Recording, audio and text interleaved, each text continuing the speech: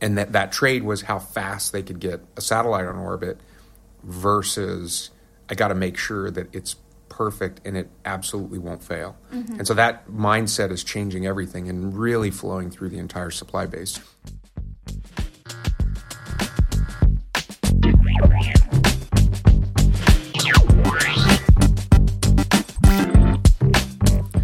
Welcome to the Weekly Defence Podcast, the show about defence procurement and military technology. We are brought to you in partnership with our sponsor, Nammo. I'm your host, Helen Haxall, Air Domain Editor here at Shepherd Media, coming to you this week from a sunny London. On the show this week, we hear from the Swedish and US Air Forces on their respective platforms, taking part in the Arctic Challenge exercise in North Sweden. And I speak to Raytheon Space Systems Vice President Wallace Loughrey about the company's latest developments in the digital battlespace. But first, our weekly news roundup, and I'm here with Richard Thomas, Editor-in-Chief. Hi, Helen. Beth Maundrell, Deputy Land Editor. Hi, Helen. And Tim Martin, our Senior Reporter. Hi, Helen. To talk about what's caught their eye this week. So, Tim, what's been going on in the air domain? Yeah, so I've news of the US Marine Corps weighing up its future vertical lift options. So, of course, the US Army has taken most of the headlines with FAL so far, and naturally because they're leading it. But the Marine Corps have to consider options for replacement of the H-1 Viper Legacy Attack and the H-1 Venom utility helicopters, both, of course, made by Bell. So they're holding off on a specific acquisition process currently, but US Marine Corps spokesperson explained that assessment of several technologies to most effectively meet operational requirements is, however, underway. So it's something of an open secret that tilt-rotor technology is considered key to any future procurement, and that's mainly due to speed and range being particularly advantageous to expeditionary missions, and the CFS code, for example, of the MV-22 Osprey. So Bell's in development V280 Valor tilt-rotor is the most obvious candidate to fulfil such needs, with the manufacturer's program team having recently completed all outstanding flight test targets for the US Army's JMR TD effort. Leonardo's the other tilt-rotor that's been in development at the moment is the AW609 built by Leonardo.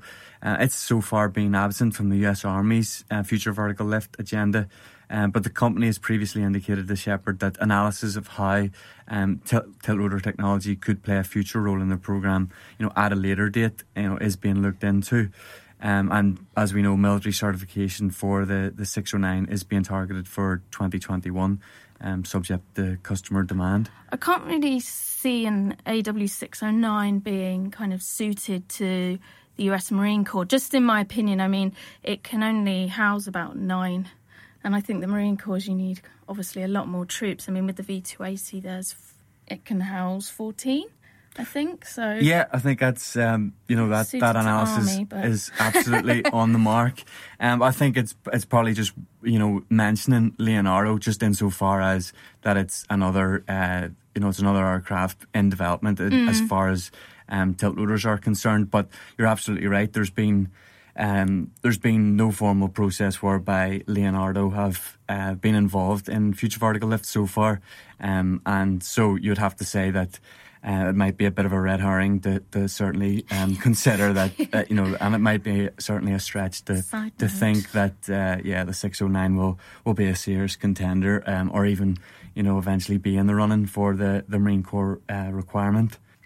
But if just to touch on the future long-range assault aircraft acquisition, because as we know, there was an RFI for that in April, and the US Army are continuing to lead on developments before then, but the RFI also did mention specific US Marine Corps requirements, and so listed on that solicitation that was issued in April are a 295 knot cruise speed. So Bell, for example, with the V280 have flown at speeds of 280 knots, and they have plans to fly at 300 knots in the future, with the company having already formally submitted its response to the RFI.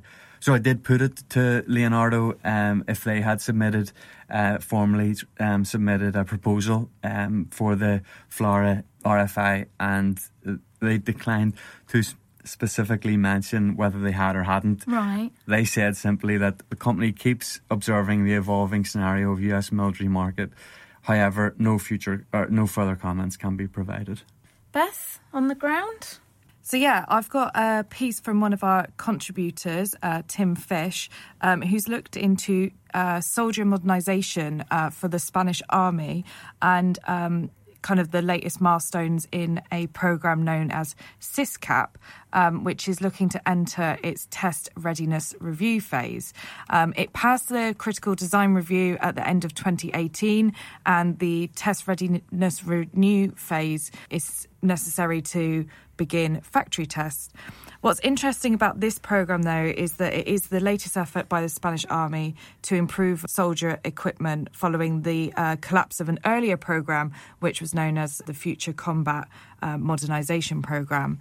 So in essence, SysCap is focused on developing fire control and targeting systems, as well as communication systems for dismounted troops within the Spanish Army.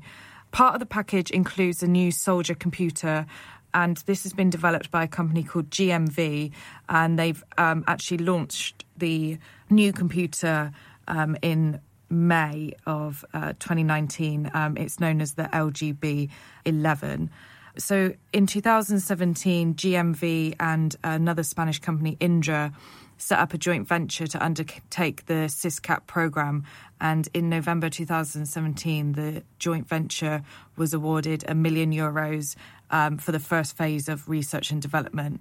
So this R&D phase is not addressing, however, the procurement of the whole soldier system. Instead, it's focused on developing soldier devices where commercial off-the-shelf products are not available. But all of this is part of the Spanish Army's Future 2035 initiative. But just a quick note on the previous programme, because speaking to our reporter, GMV indicated that a lot of lessons had been learnt from the Future Combat programme.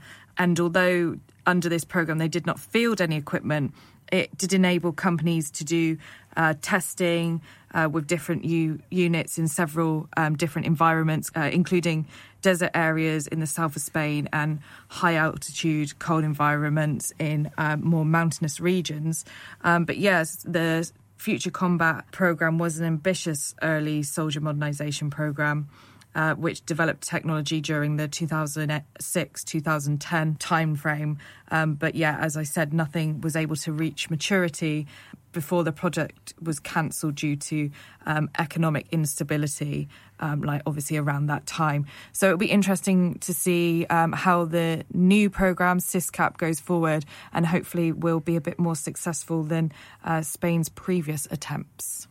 Into the water, Richard? Into the water, indeed. Good to be back on the podcast. I bring you something from Mark Sellinger over in Washington, D.C. Now, I want you to cast your mind back to a climactic occasion at the back end of last year with Hurricane Michael. Now, Eastern Shipbuilding Group will provide a report on the impact to its two shipyards from this hurricane in 2018, and how or if the build of up to 25 offshore patrol cutters being built for the US Coast Guard will be affected. So the report is due to be presented to the Coast Guard on the 31st of May. The service will plan to take a few weeks to review the document, and then, of course, will brief lawmakers on the findings, give or take by late June.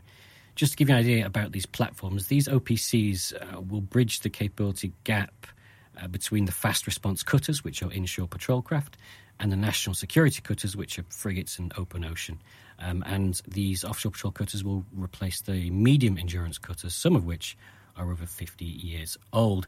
Eastern said that they resumed operations 2 weeks after the hurricane struck.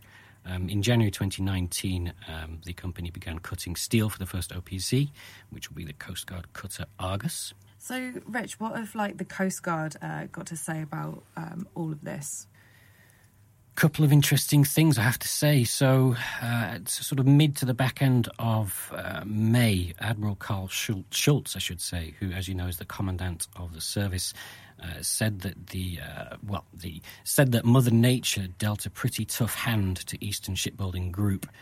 Continuing, he said it's not ideal to run 50 or 60-year-old ships, but that unfortunately that's sort of the nature of where we are as a service. Strong stuff there from Schultz. Relating to this report that's being provided by Eastern Shipbuilding and presented to the Coast Guard, Congress officials, and I must caution it is Congress officials speaking here, they said that any attempt to increase the programme's build costs, which would then be borne by the US Coast Guard, should be avoided. Thanks. For more on these stories from the team, please visit our website, shepherdmedia.com. Coming up on the podcast, I speak with Raytheon Space Systems Vice President Wallace Lockery on the company's latest innovations in the digital battle space. And we hear from the exercise director of this year's Arctic Challenge exercise, which is taking place in Sweden this week.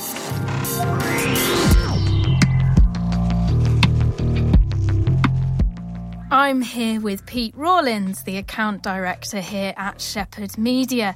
So, Pete, the question on everyone's lips is, what's the state of play in the exciting world of advertising sales? Thanks, Helen.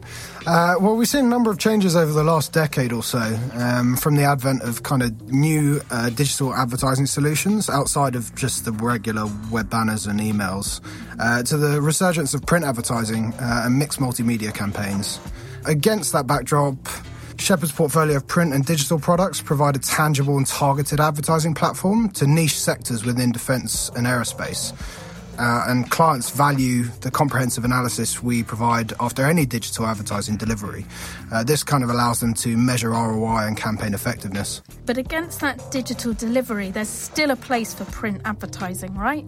Yeah, that's right. Our established print products are also a highlight on many client calendars, especially with extensive event distribution at major events across our range of magazines and annual industry guides, which are well recognised and sought after. Well, there you have it. If you'd like to hear more about how you can take advantage of our advertising platforms, then please do visit the advertising section of our website. I'm Beth Mondrell, Deputy Land Editor here at Shepherd Media, and I'm joined by Helen Haxall, our Air Editor, who was recently in the north of Sweden for the Arctic Challenge exercise, also known as ACE. So, Helen, I understand you were up near the Arctic Circle. Scale of 1 to 10, how cold? I would say 3 degrees, so not that cold. But it was quite interesting. I've never been to the Arctic Circle before. I don't know if you, on one of your many expeditions, Beth, have been. Yeah, I went to Finland a few weeks ago. Of course you did. Yeah, we talked about this on the podcast. Yes, we did. Yeah, so we've both had our Arctic experiences this week. We have. It's a bit strange when the sun doesn't go down, but other than that, sticking to the point. A bit of background or context for you, Beth, is the first ACE exercise was in 2013, and it's now in its 4th iteration. There are 4,000 participants, 100 fighters and 25 support aircraft flying over a course of 10 days, beginning the end of May and taking it into June. So this year's event was led by Sweden. Next time it will be in Finland, which is another host nation alongside Norway, which is the 3rd. So whilst Sweden is the lead, all 3 assist in the organisation. Participating countries include the US, the UK, France, Germany, amongst others. Now, it's an exercise that's part of cross-border training, which begun between the Nordic countries in 2009. And it really looks at kind of different set scenarios.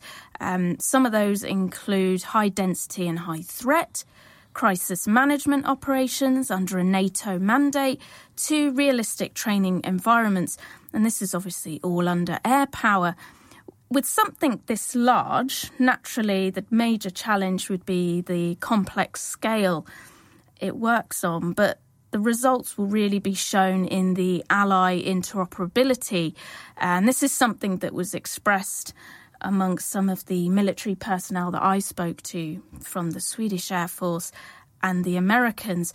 Now, firstly, I caught up with the exercise director of ACE-19, wing commander of the Norrbotten Wing, F-21, Colonel Klaus Isos, about the exercise and what Sweden's platforms can bring to the exercise. Well, when it comes to the Arctic Challenge exercise, first of all, it's a Nordic corporation. Up to now, it's been the Sweden, Norway and Finland. And this year around, it's with support of the US. Going forward, we have it's going to be all the Nordic countries to develop the exercise further on. And for the Sweden part, we take part mainly with the Gripen system, and lots of our squadrons taking part in that. And how does the Gripen enhance this exercise, do you think? I think the Gripen stands very well against all the other platforms taking part. We have the Typhoon, we have the Rafale, Mirage, F-16, F-15. So it's actually the standard fighting platforms in Europe and the US that's taking part. We don't have the fifth generation fighters yet as the F-35s, but we'll see going forward. We'll see what happens. And are there any challenges that you're foreseeing with the exercise over the next couple of days, weeks? Hopefully we will not have any major mishaps and accidents or anything else that could lose lives. But for now on, I think we have quite a robust leadership for this exercise. And how do you think this kind of demonstrates Sweden to the world? How do you see that as a defence player, I guess? Well, for all our guests, hopefully in a very positive manner. I think our airspace is something that people take with them when they go home.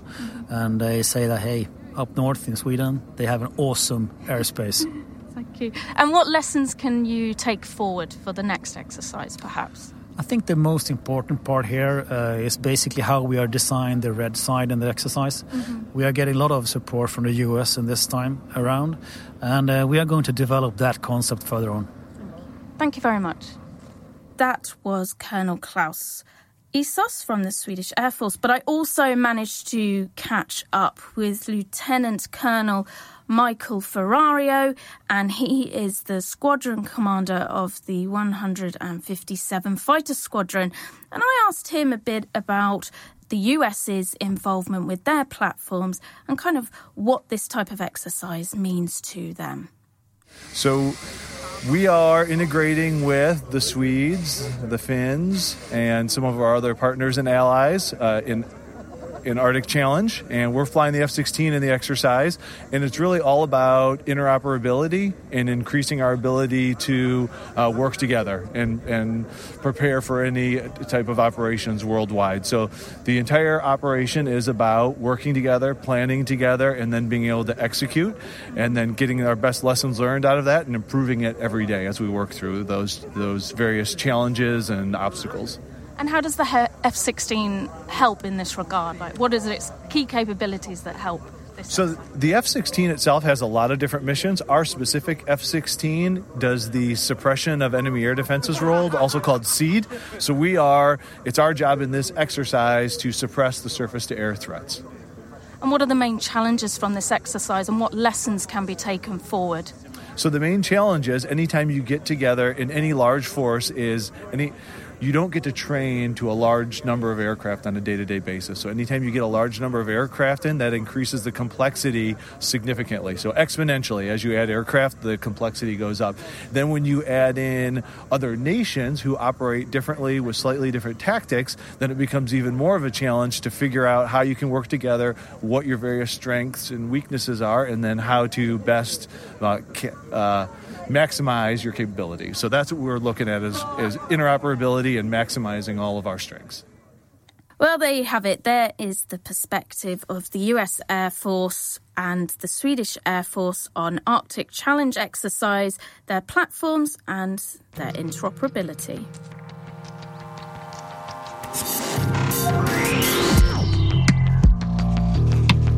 I'm here with Adam Wakeling, the technical guru here at Shepherd Media, who's going to tell us a little something about Shepherd Studio. Thanks, Helen. So Studio is our co-branded content offering, which gives industry a more creative way to tell their stories. Every project we've done has been bespoke, and we've worked closely with many of the major defence and aerospace primes around the world. In each project, they've brought Studio on board to develop content to support a particular campaign that they've been focusing on. I think the great thing about Studio is the fact that we can get really creative in helping industry tell their stories in new and exciting ways, and then getting that content out to the people that they really want to target. Well, there you have it. Thanks, Adam. If you're interested in learning more about Studio projects and how they could benefit your company, please contact us at our website, shepherd.studio. I am joined by Wallace Lockery, Raytheon Space Systems VP. Nice to have you with us, Wallace. Very nice to meet you guys. You're in partnership with Lockheed Martin, and you're participating in the US's next generation polar orbit overhead persistent infrared constellation program. For those of us that aren't au fait with that program, could you just tell us a bit about that program and how Raytheon got involved? Sure. So with Lockheed Martin, it's the geosynchronous, not the polar one. And we started with Lockheed about almost 2 years ago in a competition.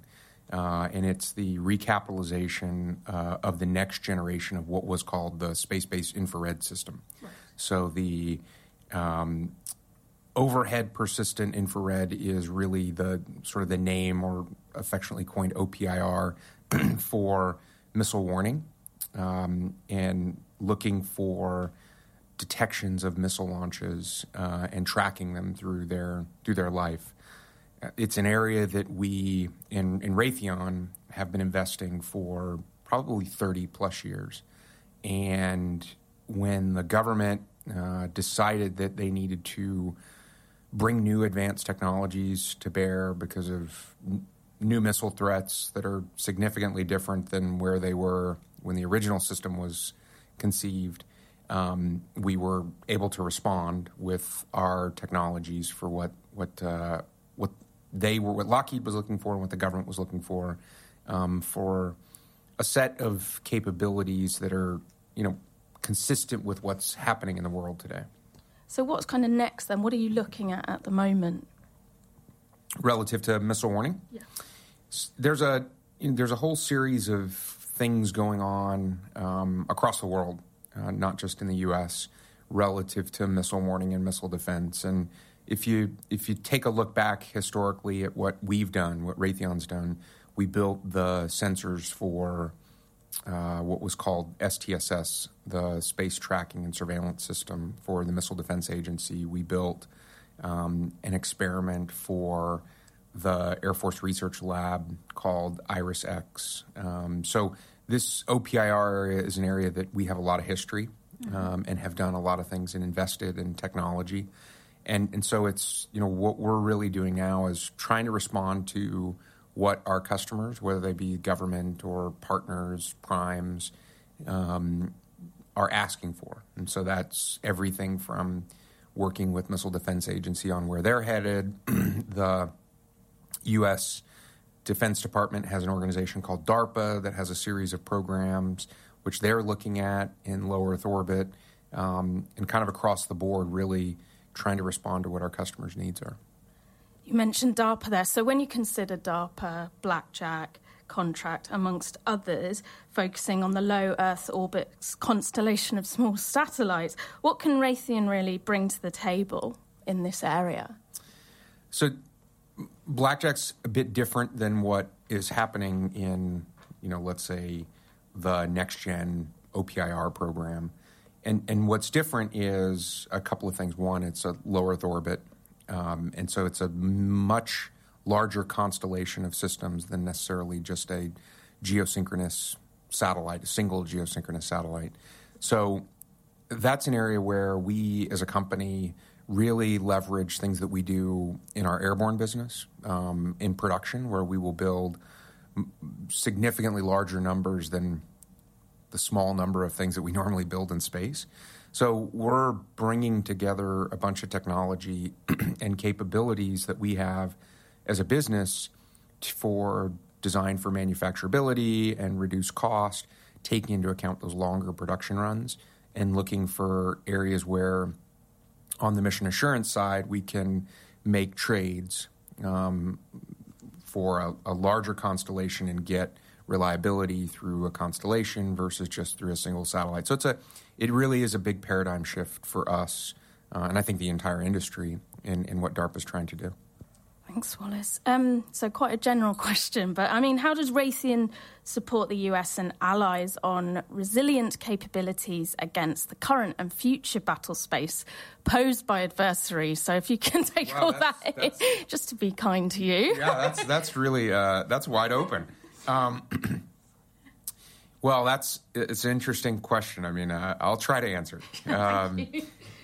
We across the board, really, depending on what what we get to see from what the customer's challenges are is a lot smaller than, and rightfully so. So what we really try to do is bring together the business that I run, and much of the Raytheon business is about technology, and how do we bring technology to bear that can satisfy our customers' missions, both in satisfying whatever the mission is you're trying to perform, but also being able to operate through whatever that threat environment is. So across the board, whether it be sensor, I'll say sensor resiliency against any kind of threat, whether it be on the radio frequency side, things like electronic warfare or jamming. Those are things that we as a corporation do pretty significantly. And we in the space business try to bring any of those technologies and capabilities to bear that we can, and be responsive to our customers. So, how should governments look to enhance their business processes and acquisition models to ensure that they can rapidly deliver space capabilities to the warfighter? There's a lot of changes that are happening. If you look historically back at space, the types of technologies that we've brought to bear to deliver space capabilities have oftentimes been either repurposed, whether it be electronics or optics, and usually that's can be very costly sometimes, because you've got to take something that wasn't built for a radiation environment and harden it, or and it was sometimes never built for that. We're seeing a lot of things in the marketplace, and a kind of a convergence of a series of things. One is the proliferation of low Earth orbit. I'll just say opportunity. When you look at what SpaceX and OneWeb and now Amazon and Telesat, these large low Earth orbit constellations, it's really bringing a lot of technology into the industrial base in quantity, which we haven't necessarily had before. So what we're trying to do is partner across the supply base to really bring that capability and those technologies to bear in a way that allows us to provide something not at a lower price point than what we could have done before. So when you talk about what can we industry do and partnering with our government counterparts, there's a lot of discussion ongoing right now relative to requirements trades and those trades specifically around risk and how quickly I can deliver something and what kind of risk the government or our customers are willing to take. A great example is we're building right now a number of payloads for Digital Globe for their next generation constellation called Legion. And that was a great example for us because it was a customer that really understands what they're trying to do, their mission, which is providing imagery to the marketplace. and going towards a new construct in their constellation of a larger number of satellites than what they currently fly. And that there were a lot of trades in that discussion on cost and schedule and risk and capability. That model is something that we're having a lot of discussion with our government counterparts on. Here's how this works. Here's the way in which we're partnered together to deliver this capability with speed, and how we make trades, which is very different than in the past, where a requirements document shows up at the contractor, we all bid on it, and then we kind of go our separate ways until if we win, then it becomes a matter of, okay, the trades aren't necessarily always there. So it's actually really exciting right now in what's kind of happening in the industry.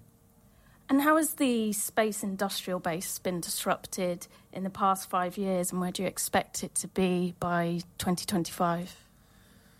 So if you back to the biggest changes, or I'll say disruption that we've had is this proliferated LEO activity that we're seeing, and proliferated LEO across the board, in the commercial side really being the driver right now. We haven't had the quantities of satellites that we're talking about right now, and that really, for us as a provider, that drives down all the way through the supply chain into the piece parts, because a lot of the electronics in particular, or optics, many of these suppliers that are in the industrial base were built to build quantities less than 5.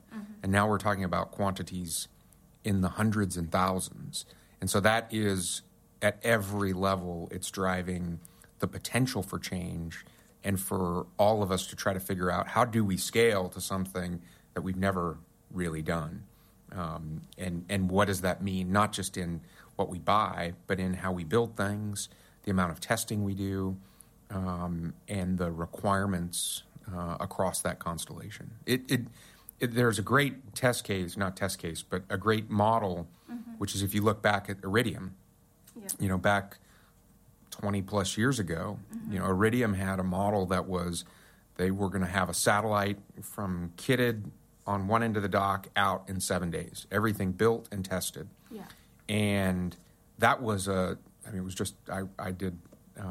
wrote a paper in my master's on Iridium, and it was one of those things where they were saying, okay, well, we're going to accept a certain number of satellites will attrit, and say, as a constellation, we were able to provide this capability at this performance level, and that trade was how fast they could get a satellite on orbit versus, I got to make sure that it's perfect and it absolutely won't fail. And so that mindset is changing everything and really flowing through the entire supply base. So it's not as if it's brand new, but it's certainly happening in larger numbers than we've seen.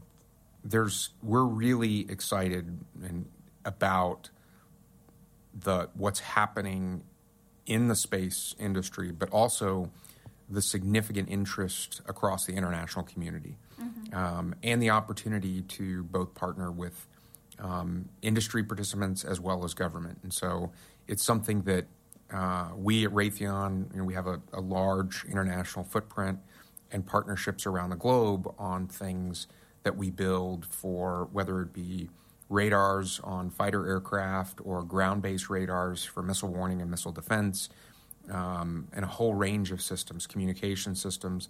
It's not necessarily something that we've had a great opportunity to do from the space side.